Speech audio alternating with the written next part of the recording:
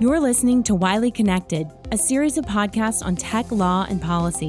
In each podcast, technology-focused lawyers at Wiley Rein, a Washington, D.C. law firm, break down innovation in law with a uniquely D.C. perspective. In today's Advanced Persistent Chats episode on Wiley Connected, Matthew Travis, the Deputy Director for the Department of Homeland Security's newly formed Cybersecurity and Infrastructure Security Agency, and Dan Sutherland, the agency's lead lawyer, talk with Wiley Rein attorneys Megan Brown and Mike Diakuski about the agency's mission to defend federal networks and secure private infrastructure against cyber threats.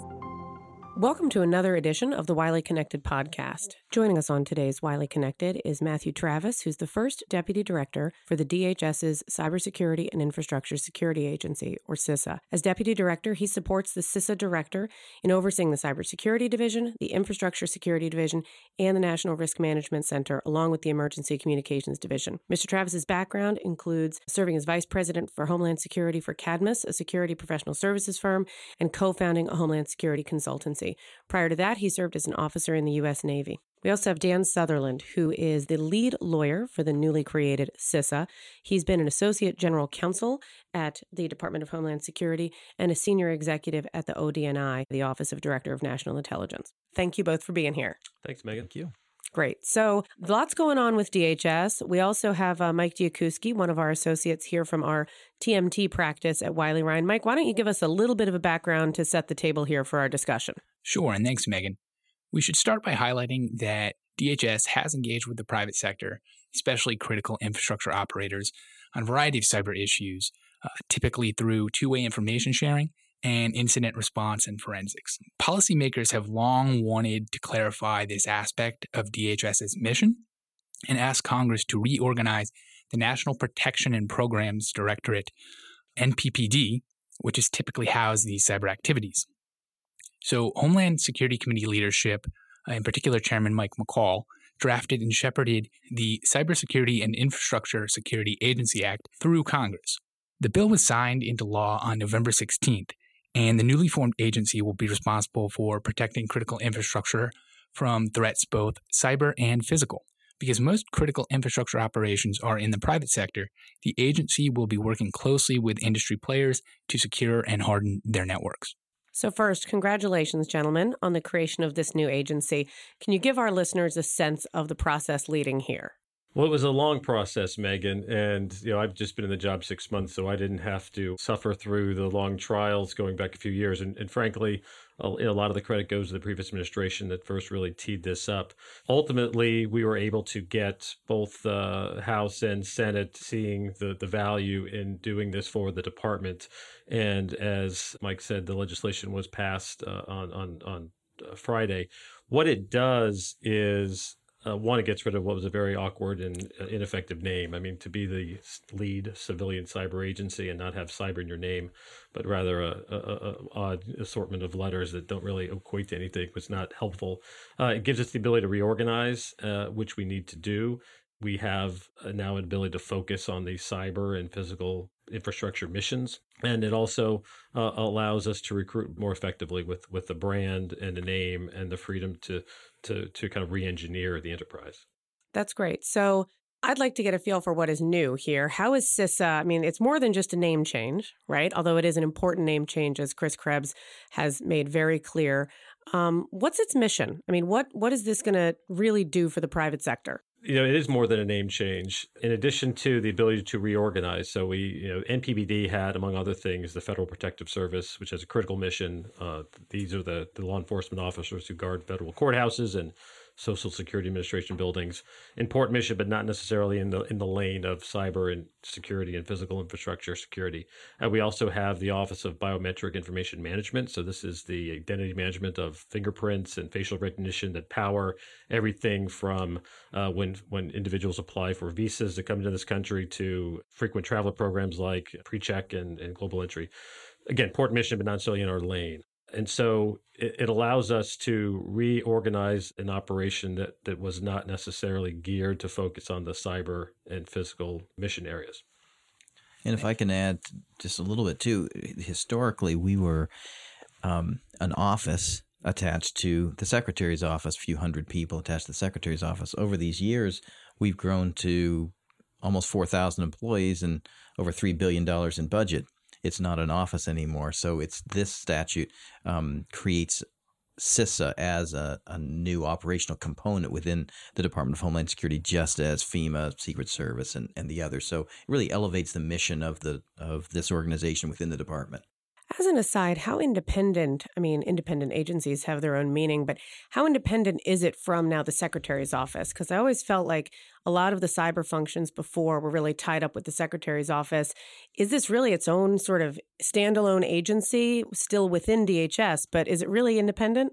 It's within the Department of Homeland Security. So we all report to the Secretary. We support the Secretary in the work that she's called to do and laid out in statute. So it's part of the Department of Homeland Security. But instead of being an office attached to the Secretary and kind of leaning on the infrastructure of the department, it's now become its own operational component with a standalone organization, which is just much more realistic. I mean, Matt, we've got now people all over the country. We have field offices all over the country as well. So it allows us to gives us the stature and status within the department as as an operational entity and not attached to the Secretariat. Over time, I think you'll see us develop our own.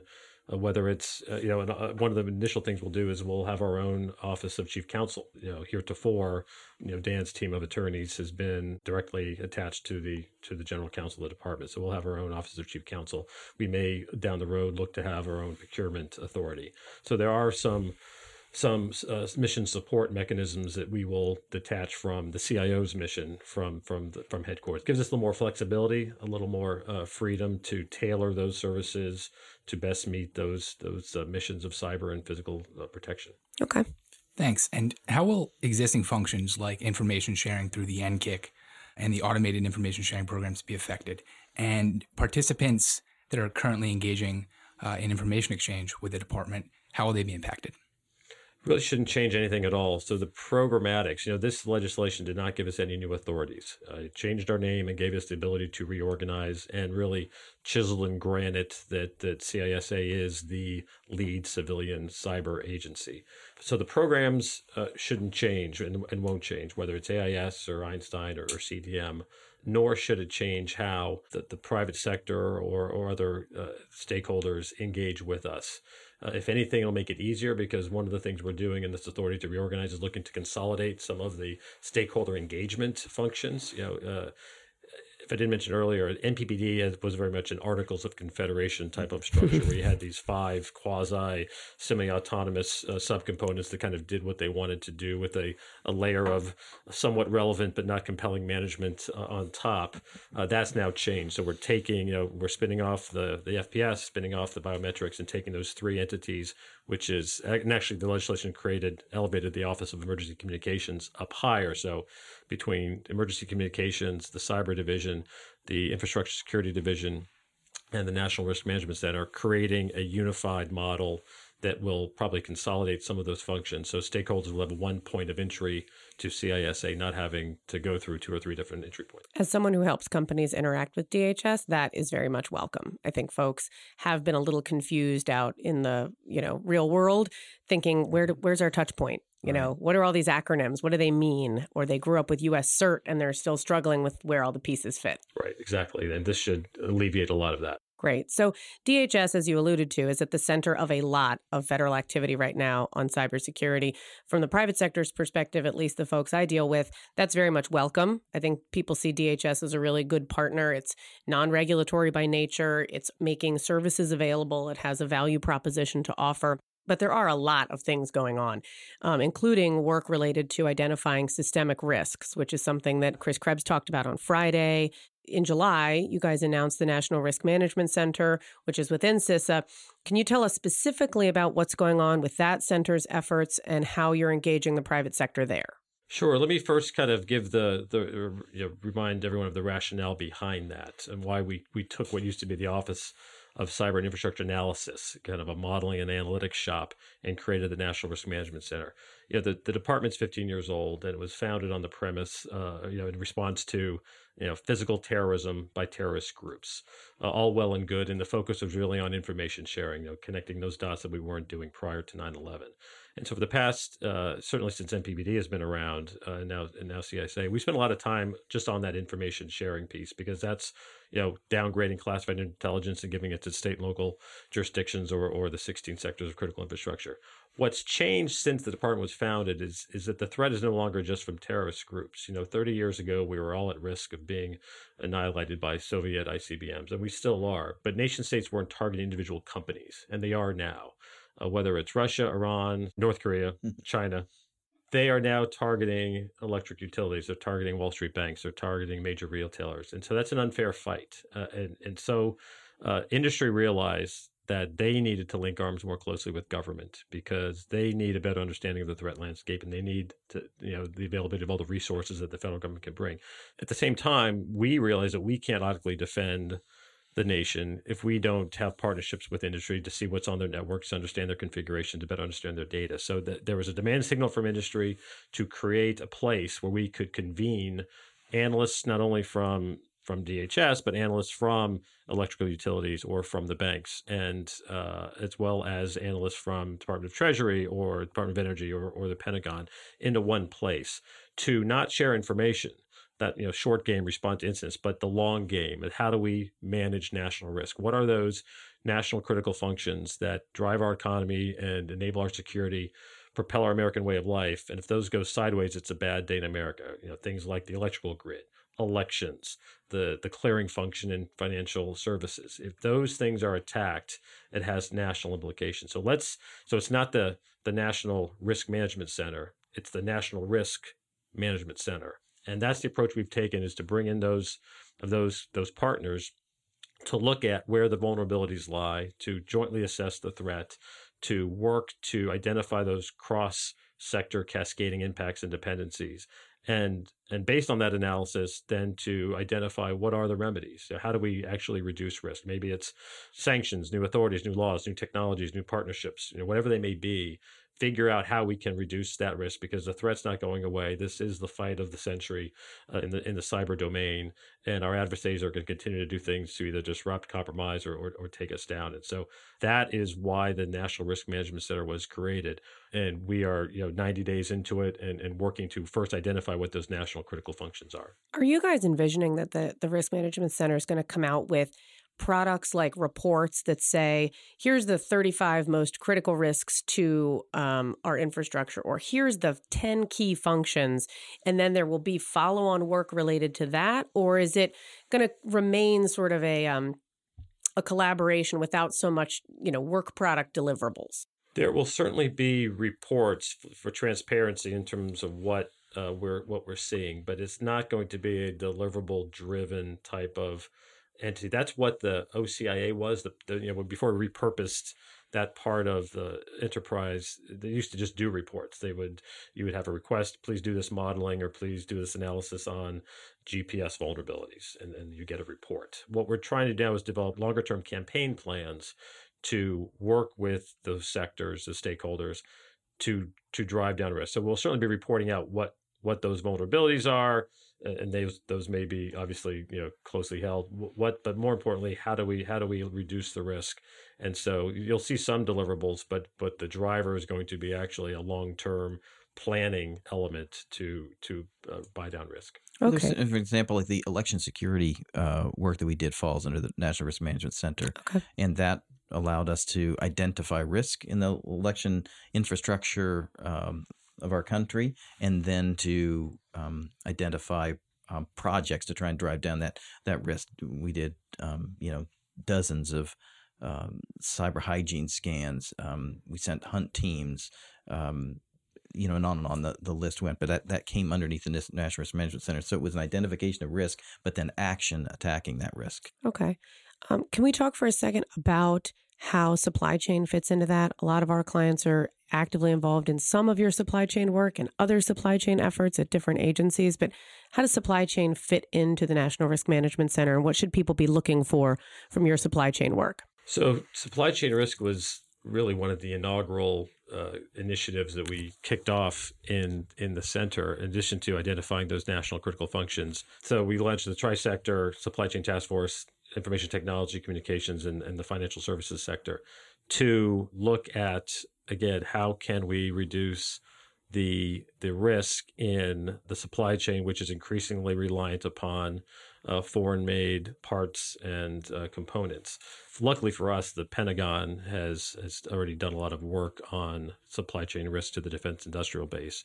And in fact, MITRE came out with a report earlier this year called Delivered Uncompromised. And that really provides a playbook for how to pursue a dedicated campaign to identify where those risks are. So how do we better understand the supply chain that goes into the components that the department, the sectors are procuring, and how do we kind of vet, not that we're going to be a consumer reports for suppliers, but we should be able to better identify where some of those risks are for countries where the legal regimes aren't rigorous enough in terms of freedom of intellectual property and kind of independence from the government. Those are some of the risk factors that go into where a supply chain might be at risk.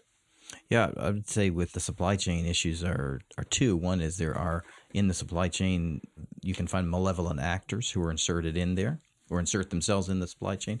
And you can also have actors with inadequate risk management postures for themselves and thereby compromising the supply chain. So this is a project, the Supply Chain Risk Management Task Force has about 26 different entities in there, a large number of private sector organizations are on this task force, and they're going to try to, first of all, identify ways to identify those players in the supply chain who need more attention, whose risk management postures or are not what they should be, or who introduce risk management issues into the supply chain. And then, but not just identify weaknesses, but also try to find ways to incentivize good risk management decisions as people look at their supply chain. So not only identifying problem areas, but also incentivizing good choices. So it'd be a really, I think, fascinating public-private exercise. Yeah, I think one of the things just from an outsider's perspective or a private sector perspective is some of the requirements in the DoD space are a little on the onerous side and maybe, aren't quite as easily transferred into the broader private sector ecosystem. And I guess the other thing that has some folks concerned is how you balance transparency with what you guys are doing, right? I know you guys have long talked about expanding access to classified information, clearance process, things like that, because folks want to know what you know, but it's hard for you guys to be transparent always about what you see when you're talking with the broader private sector outside of, say, the defense industrial base. So very much look forward to seeing what the task force comes up with. So at the heart of a lot of these efforts, it sounds like, is really an emphasis on public-private partnerships. Our listeners would love to get a better sense of the operational aspects of working with DHS, not necessarily the whole PCII handbook, but sort of what does it look like to actually come in and seek help, or what do you do when DHS calls you and says, hey, we see a little problem we'd like to talk to you about? Sure, it's a great question, Megan. We, CISA, exist almost entirely on the basis of our ability to compel folks to be part of our voluntary programs. We have one regulatory authority. We regulate the chemical industry from a security standpoint. Everything else is a voluntary partnership basis. So the information sharing, the training, the exercises, to include when either companies or state and local, tribal, territorial jurisdictions call us in the wake of a cyber event. And so we need to simplify all those touch points. And I think the legislation will enable us to do that, as I referenced earlier. But we want to make sure that when stakeholders contact us, that we're providing value, we are being clear and helpful, and that we're making ultimately a difference in their security posture. If we're just involved in sending them guides and PowerPoint slides and other things, I don't think that's compelling. I think being able to help, I think we've seen this in some of the recent engagements we've had with, whether it's elections is a good example. I think we made a difference there. I think we're making a difference with some of our protective security programs out in the field with companies and jurisdictions, with faith-based organizations. So we want it to be easy to reach us, and that ultimately we're providing value to them. Dan, you want to talk just briefly about some of the alphabet soup of legal protections that you might think of when you pick up the phone and talk to DHS? Are you ready for a 3-hour legal seminar? No, you have 30 seconds. Well, because I say that because everywhere you turn in our organization, we have an answer to that question. The whole organization is built around this. So, for example, you mentioned protected critical infrastructure information, which basically was the Congress realized that we want to get private sector entities with security questions about how they've organized themselves to share information with the government. How are they going to do that? Why are they going to do that? If they share their plans with the government, the federal executive branch will have to give it to the Congress, will have to produce it in Freedom of Information Act, the rest. So they created this regime, protected critical infrastructure information, which allows an entity to share that information with the executive branch. We're able to think it through with them and help them improve it, but it's protected from civil litigation, from a Freedom of Information Act, and on it goes.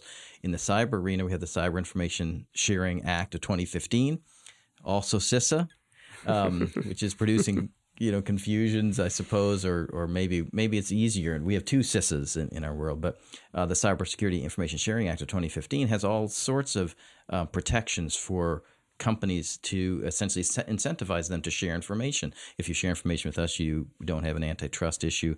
You don't lose legal privileges.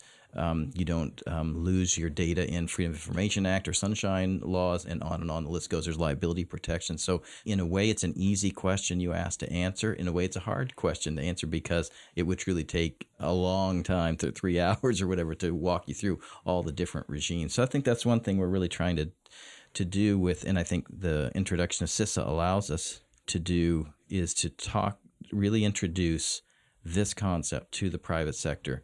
You can interact with this agency. There's value here, and it doesn't compromise what you need to protect.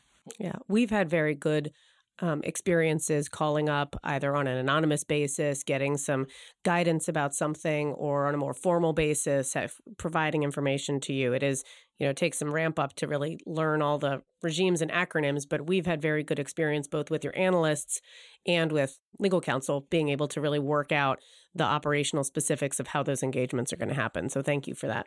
And related to this point, what kinds of activities, system anomalies, or problems should companies be bringing to DHS? And with this reorganization, to whom should they bring that information? On the cyber front? That's right. Well, through the NCIC, the National Cybersecurity and Communications Integration Center, that's still our hub, our central node for supporting the 16 sectors of critical infrastructure, state and local jurisdictions on not only when things go wrong, if there's an intrusion or if there's a hack, and if that's the case, we'll, as requested, deploy a hunt and incident response team to help assess the intrusion and help mitigate the damage and work in the response to that. But we also work left of boom, right, through cyber hygiene scanning, through some of the other preventive and preparedness services that we provide. So we still want people to come to the NCIC. That's still the place to the first call to be made. And if folks call the FBI first, that's fine too, because we work very closely with them. So they're going to do the investigation. We're going to do the technical analysis. And in many cases, we're going out jointly to an incident. Right. And that's a good point of clarification when it makes sense to approach CISA or the Bureau, helping companies and entities understand when it makes sense to approach one or the other. Do you have any sort of thoughts on that? We've got a rep from the FBI who works out of our facility. She's a full-time liaison, and so we are in contact with the FBI every day on a number of cases and fronts and intelligence issues. So there's no wrong answer to call us or to call the FBI. If a company thinks there's some funny business going on with their networks, either way, you're going to get the same agencies coming to provide some support. Thanks so much, gentlemen. That wraps another edition of Wiley Connected's podcast, Talking Cyber and new developments in the federal agency space. Tune in next time for another edition of our podcast, Wiley Connected, where we talk tech and policy. Thank you for tuning in to the Wiley Connected podcast, brought to you by the attorneys at Wiley Rein LLP. If you enjoyed this episode of Wiley Connected, we encourage you to subscribe, rate, and leave a review on iTunes and SoundCloud. For additional resources and materials, head over to wileyconnect.com. Thank you for listening. The views, information, or opinions expressed during the series are solely those of the individuals involved and do not necessarily represent those of Wiley Rein LLP and its employees. The material contained in this podcast is not intended to be and is not considered to be legal advice. Transmission is not intended to create, and receipt does not establish an attorney-client relationship.